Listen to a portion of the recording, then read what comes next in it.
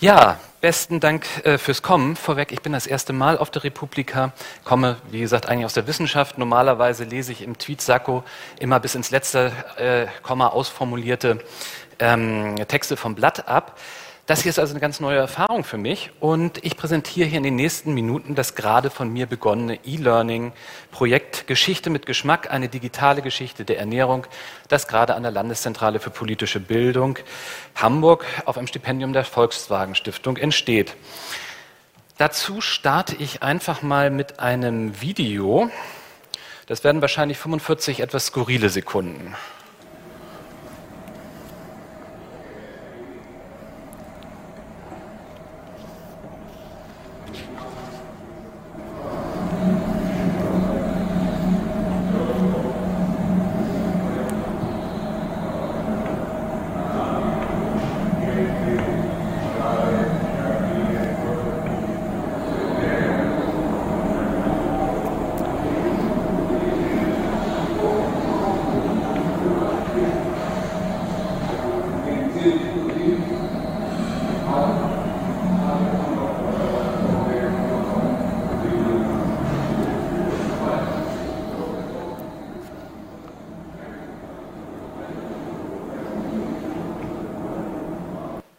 Ja, was sieht man hier? Man sieht die analoge Form, an Essen in historischer Perspektive zu erinnern.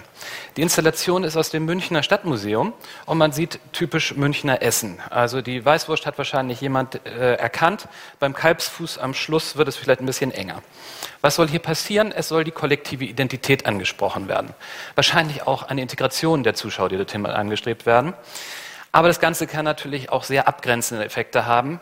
Die französische Schulklasse, die kam, als ich das filmte, war etwas irritiert von diesem stolzen Identitätsangebot, was das Museum hier machte. Das ist also analog. Was passiert digital? Es wurde schon angesprochen eben, wie wird Essen in der Regel präsentiert? Wir alle kennen es von Instagram, Facebook, Twitter. Gegrillte Austern auf dem Grill. Presshuhn, also alles das, was man in der Regel unter Foodporn subsumieren kann. Hier wird eher dann die individuelle Identität zur Schau gestellt oder der eigene Habitus kultiviert. Man findet seltener Angebote, die Essen in einer historischen Perspektive in irgendeiner Weise anordnen.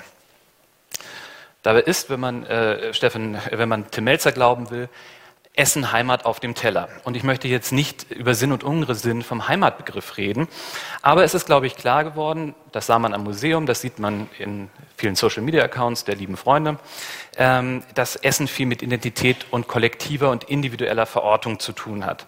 Auch Migration ist damit ein weites Thema. Und das Mägen kosmopolitischer als die dazugehörigen Köpfe sein, ist vielleicht auch eher eine Hoffnung denn wahr. Schließlich explodiert Twitter ja regelmäßig, wenn Margarete Stokowski etwas über Spargel schreibt oder die Frage in die Timeline kommt, wie dieses Stück Gebäck denn nun genannt wird. Pfannkuchen, Krapfen oder Berliner, wie auch immer. Es gibt also Potenzial, dass man beim Nachdenken über Ernährung ein größeres Verständnis für andere Menschengruppen entwickeln könnte. Alleine schon deswegen, weil Essen ein soziales Totalphänomen ist. Also jeder kommt mit diesem Thema in Berührung, ob er will oder nicht. Und selbst wenn man nicht isst, ist das in der Regel ja auch eine Entscheidung, die nichts damit zu tun hat, dass man sich nicht mit Essen auseinandersetzt. Geschichte des Essens hat damit also so etwas von Menschheitsgeschichte, Identitätsgeschichte und auch sehr viel Migrationsgeschichte. Denn es spiegeln sich in diesem Thema recht viele Fundamentalkategorien menschlicher Existenz, also die Herkunft. Wo kommt das Essen her? Wer hat es mitgebracht? Gender, wer bereitet das Essen zu? Wer serviert es in einem Restaurant? Und wie verändern sich auch diese Rollenvorstellungen, die man davon hat? Klasse, soziale Schichtung spielt eine Rolle, wenn man über Essen und die historische Entwicklung spricht. Religion und religiöse Nahrungsmittelvorschriften. Die Osterfastenzeit ist gerade vorbei, Ramadan beginnt. Auch hier sieht man jede Menge, was mit Integration und Identität zu tun hat. Dann haben wir natürlich noch Mensch-Tier-Beziehungen, Gesundheit und Ökologie. Insgesamt sieht man daran, dass Ernährung eine Integrations- oder eine Abgrenzungsfunktion haben kann. Meistens eher das eine oder das andere, manchmal auch beides gleichzeitig. Insbesondere wenn es um Essen im öffentlichen Raum geht, ist das von großer Bedeutung. Wenn nämlich das Innenministerium bei der Islamkonferenz Blutwurst serviert, dann, ohne dass ich jetzt da ins Detail gehen möchte, zeigt nicht zuletzt die Diskussion in den sozialen Medien, dass Lebensmittel nicht nur Kalorien enthalten, sondern auch symbolische und politische Bedeutung. Warum aber nun eine digitale Geschichte der Ernährung? Ja, hier bei der Republika mag das eine absurde Frage sein, aber da ich mich ja in der Regel eher an Universitäten und Behörden aufhalte, ist das die Grundfrage in der Regel. Warum eigentlich digital? Meine Antwort ist dann meistens, noch eine Broschüre mit Texten, die wenige Leute lesen, braucht man vielleicht nicht. Und es müssen auch nicht immer 1000 Seiten, 1000 Druckseiten in Schriftgröße 3 sein, wenn man ein Thema popularisieren möchte. Zudem hat man im Netz, in der digitalen Welt ja eben auch die Funktion, multimedial zu arbeiten, was bei so etwas wie Essen sicherlich sinnvoll ist, wenn man schon die geschmackliche Dimension auslässt, dass man wenigstens die bildliche erfassen kann. Ja, und trotz dieser hohen Bedeutung ist das ein Thema, was sich eigentlich digital bislang noch nicht besonders stark findet. Das Konzept dieses multimedialen E-Learning-Formats Geschichte mit Geschmack, eine digitale Geschichte der Ernährung, das ich Ihnen kurz vorstellen möchte, soll jetzt kurz im Mittelpunkt stehen. Dabei, ich bin da auch erst seit Anfang März mit bei, also zu Beginn der Entwicklung, wo noch recht viel offen ist und vor allen Dingen auch die digitalen Lösungen im Experimentierstadion stehen. Heute früh wurde bei der Vorstellung der Eisner-App, das Projekt ist ja schon abgeschlossen, erzählt, testen, testen, testen sei ein wesentliches Merkmal und ich bin jetzt mit kleinen Gruppen immer in der Testphase, um zu schauen, was kommt dort an, wie funktioniert etwas, worauf lassen sich Leute auch ein. Ich kann also noch experimentieren und bin auch für Vorschläge nachher bei Meet the Speaker unten im 4. Stock offen und dankbar. Darüber hinaus kann, wenn ich dieses Projekt vorstelle, eigentlich auch generell die Frage diskutiert werden, wie die Thematisierung solch grundlegender Themen der politischen Bildung digital oder digital überhaupt angestoßen werden kann. Es gäbe ja noch andere Themen, die für die politische Bildung von Bedeutung sind und die digital aufgearbeitet werden könnten. Das Ziel, was ich jetzt verfolge, ist eben die Erstellung einer multimedialen Plattform oder einer Webseite, machen wir es einfach ja, am Beispiel der Ernährung. Ja, da bin ich noch schon zu weit. Die Methodik, Lehrer kennen das, es soll möglichst lernendenorientiert, handlungsorientiert und produktorientiert sein. Das ist natürlich immer ein hehres Ziel, aber mal schauen, wie das hier gehen kann. Der Witz ist, es soll nicht nur auf Wissenserwerb ausgelegt sein, sondern eben auch auf Kompetenzerwerb und die Möglichkeiten von Usern generierter Content soll hier ganz besonders stark gemacht werden, wobei das relativ schwierig ist, aber dazu komme ich später. Der Witz ist, dass es dazu eigentlich auch ein Empowerment sowohl in Fragen der historisch-politischen Konsequenzen von Ernährung kommen soll, als auch in Form von digitalen Kompetenzen hinsichtlich moderner Medien. Im besten Fall hat man am Schluss also ein Projekt, was Citizen Science und Empowerment vereint. Das Design soll so sein, oder beziehungsweise jetzt ist es auf jeden Fall noch, eine sehr offene Struktur, die erweiterbar ist mit Inhalten und Fallbeispielen. Es kommt da beim Testen eben auch darauf an, welche Inhalte kommen an und welche Formate funktionieren ganz gut. Und vor allem muss es möglichst simpel und veränderbar sein, dass auch digital wenig affine Nutzer und Betreiber damit umgehen können. Also eine Webseite im WordPress-Format ist jetzt erstmal die Plattform, über die ich das teste, wo ich gerade erste Audio- und Videoproduktion einbette, um zu schauen, wie dort entsprechende Zielgruppen mit umgehen können. Später gegebenenfalls auch eine Instagram-Ausspielung, aber da muss ich erstmal schauen, wie das weitergeht. Das sind die Grundlagen. Insgesamt soll das methodische Vorgehen sich auf 3 Säulen fußen. Das eine ist eine gewisse Information, die durch multimediale Einführung in verschiedene Themenbereiche zur Ernährung gelingen soll. Audio, Video und Text führen exemplarisch ein, um Problembewusstsein zu schaffen, was Essen für eine immens politische Angelegenheit ist.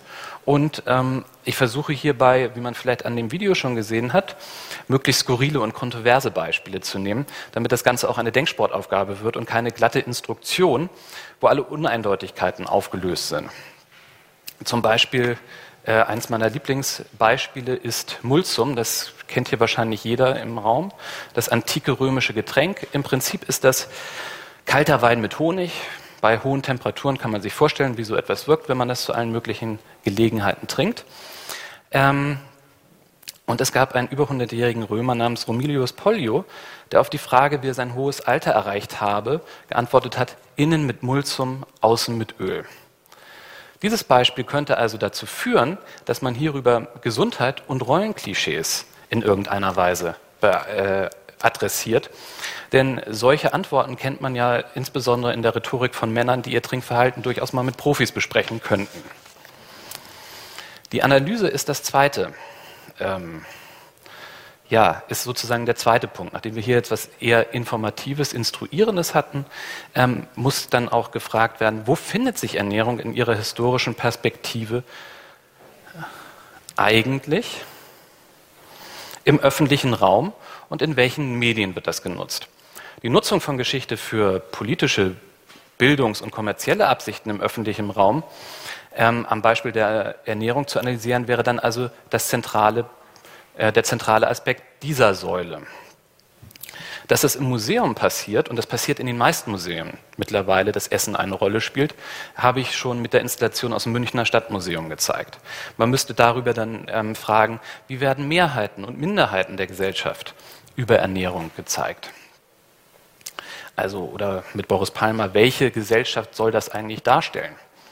In dieser Installation werden sich sicherlich auch heutige Münchner Schulklassen nur noch sehr bedingt in ihrem Essverhalten wiederfinden. Und wie heute eine heutige Installation aussehen könnte, wäre dann die weiterführende Frage. Aber auch Stadtführungen. Und da ist es egal, ob sie analog oder digital stattfinden oder im Netz oder wie auch immer. Ernährung hat auch immer dann eine Funktion, wenn sie positiv affirmativ genutzt wird. Und das passiert dort. Auch wenn Gerichte vielleicht noch so abwegig sind und vielleicht eher historische Begründungen haben können. Kommerzielle Anbieter nutzen Geschichte.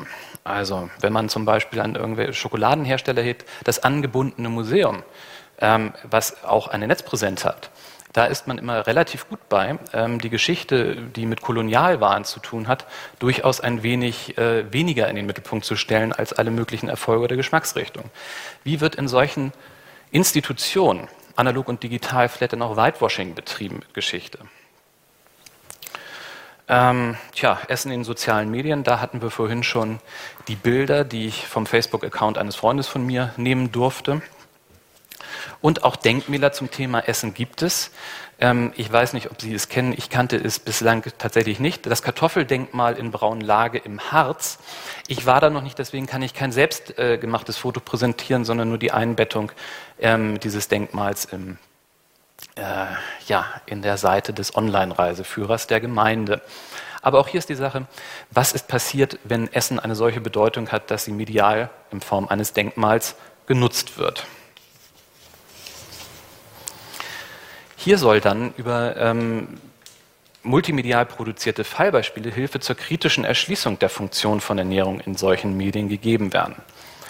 Aufgabe der Citizen Science-Idee wäre es dann, dass eigene weitere Beispiele produziert würden, sodass die Plattform auch mit User-Generated Content, also mit eigenen Fallbeispielen, denn ich glaube nicht, dass ich auf jedes Kartoffeldenkmal von Flensburg bis München kommen werde, aber jemand, der vor Ort ist, kennt das, dass das eingebunden werden kann. Aber das wäre auch gar nicht notwendig, das könnte dann dazukommen. Und damit sind wir im Prinzip auch schon bei der dritten Säule, nämlich die Produktion. die steht so ein bisschen quer zu den anderen beiden. Schließlich sind mit Smartphones uns marxistisch gesprochen die Produktionsmittel in die Hand gegeben worden, dass jeder auch bei einem solchen Projekt mitmachen kann. Und ein digitales Citizen Science-Format kann dabei dann eben auch zu Empowerment führen, vielleicht nicht zuletzt in Fragen bezüglich der Migration und der Identität, die mit solchen Installationen verbunden sind, sondern auch in anderen Bereichen. Was wäre noch denkbar? Man könnte Audioformate einspielen, wenn Interviews mit Großeltern, Restaurantinhabern oder sonst wem geführt wurden, Zeitzeugeninterviews, also deren Stimmen man sonst häufig nicht hört. Das Immigrationsmuseum in Sao Paulo hat da sehr großartige Installationen zugemacht. Aber es ist fast noch interessanter zu schauen, wie geht es eigentlich, wenn jemand, der persönlich betroffen ist, mit den Großeltern redet, wie Gerichte, die man in der alten Heimat gegessen hat, weitergegeben werden. Ja, und über Videos und Fotos ist eben Essen in Museen und in Denkmälern greifbar. Und auch das ist interessant, wenn da die Leute selber einen Zugriff drauf haben und selber eine Erzählung verarbeiten, die sie mit ihren Smartphones aufnehmen. Insgesamt soll damit eben nicht nur eine thematische Analysekompetenz, sondern auch digitale Produktionskompetenzen angesprochen, worüber dann auch letztlich die Narrations- und Konstruktionsmechanismen von Geschichte in Selbsttätigkeit am Beispiel der Ernährung erkannt werden können.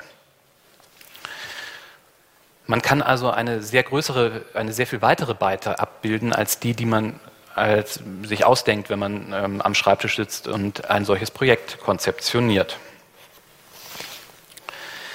Die zentralen Herausforderungen sind dann folgende. Ja, Interdisziplinarität. Insgesamt ist das ja ein Beitrag der Digital Public Humanities, der interdisziplinär angelegt ist.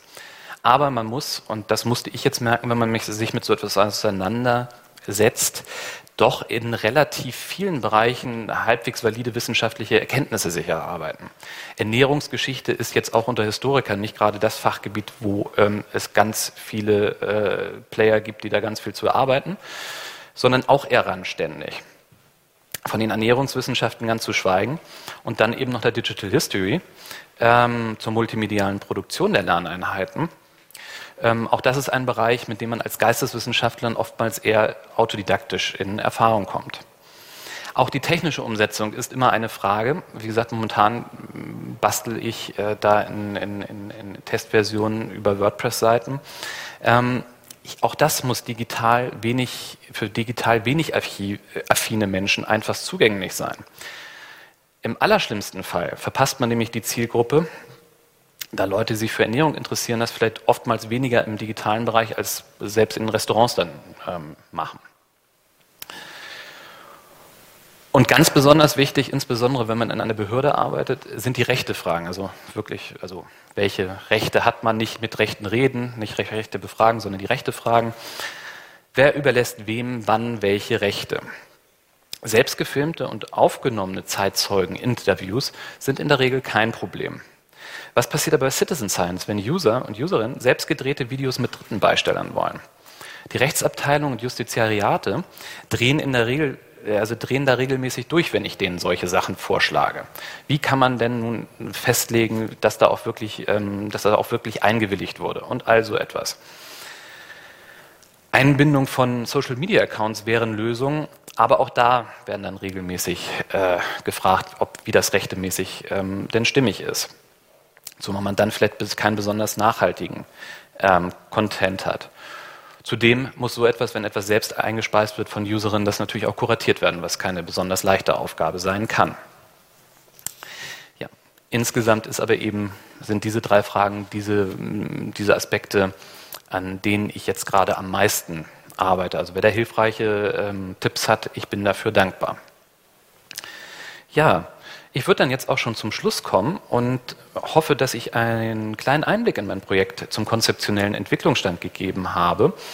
Das Projekt heißt Geschichte mit Geschmack, eine digitale Geschichte der Ernährung, das gerade eben seit kurzem entsteht. Und zum Ende September sollte eine Testversion entstanden sein, die dann auch im Netz schon mal ausprobiert werden kann, sodass man dann schauen kann, was funktioniert, was ankommt und wo es Interesse gibt.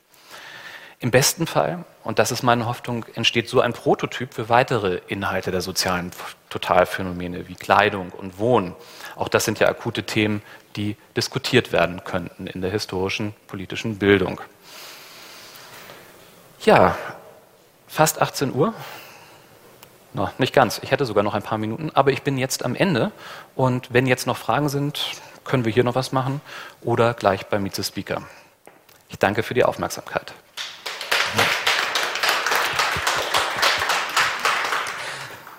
Gibt es Fragen, die wir hier noch klären können? Ja, ich komme mit dem Mikrofon, dann hört man das auch in der Aufzeichnung.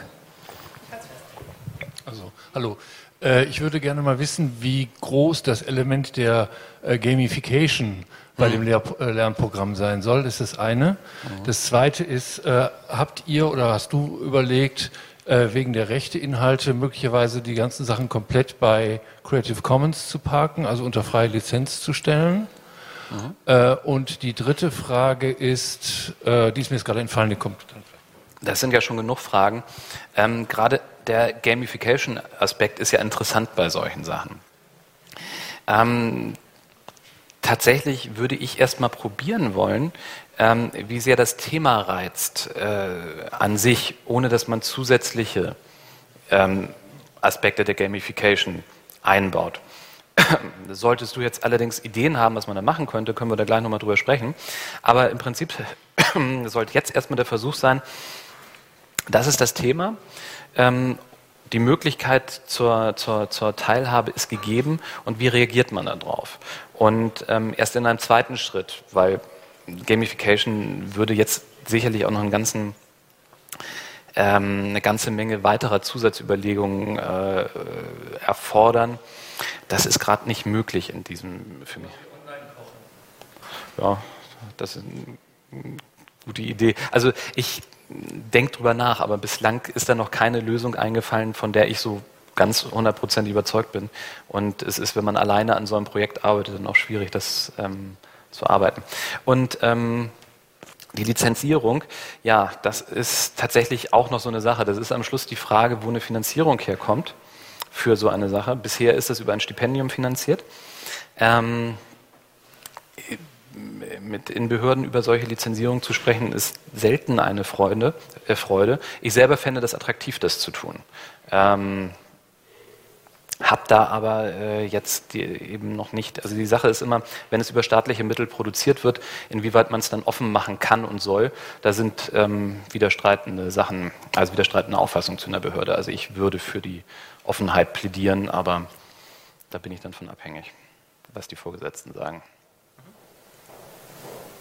Da hinten.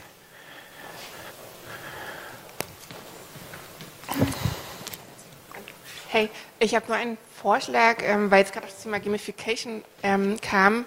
Ich habe ganz gute Erfahrungen gemacht. Du bist ja auch an der Uni, an Uni- oder Fachhochschulen ist oft der Wunsch da, dass die Studierenden mit anderen, also an praktischen Beispielen arbeiten. Also wir haben da mit der Fachhochschule Potsdam schon mal zusammengearbeitet oder mit der HTW hat auch einen Gaming-Studiengang, aber auch mit Designern oder so, dass ihr vielleicht da so einen Tag macht, den ihr organisiert oder den du organisierst und dann sozusagen die Studierenden sich zu dem Thema ausarbeiten. Das ist vielleicht auch ganz hilfreich. So, da kommen oft ganz andere Ideen noch.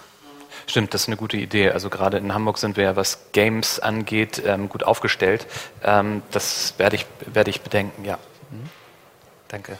Man kann noch mehr Fragen stellen oder das Gespräch mit Sebastian Kubon suchen, nämlich jetzt gleich im Anschluss. Wer heute bei der Relaunch schon dabei war, kennt es schon. Luftlinie 10 Meter da unten, nämlich in K4 gibt es eine Ecke, die heißt Meet Your Speaker Ecke. Und da kann man das Gespräch suchen, Fragen stellen, Kontakte austauschen etc. Ganz, ganz herzlichen Dank. Ein großer Applaus nochmal für Sebastian Kubon. Danke. Wir bauen ganz kurz um, dann geht es auf dieser Bühne.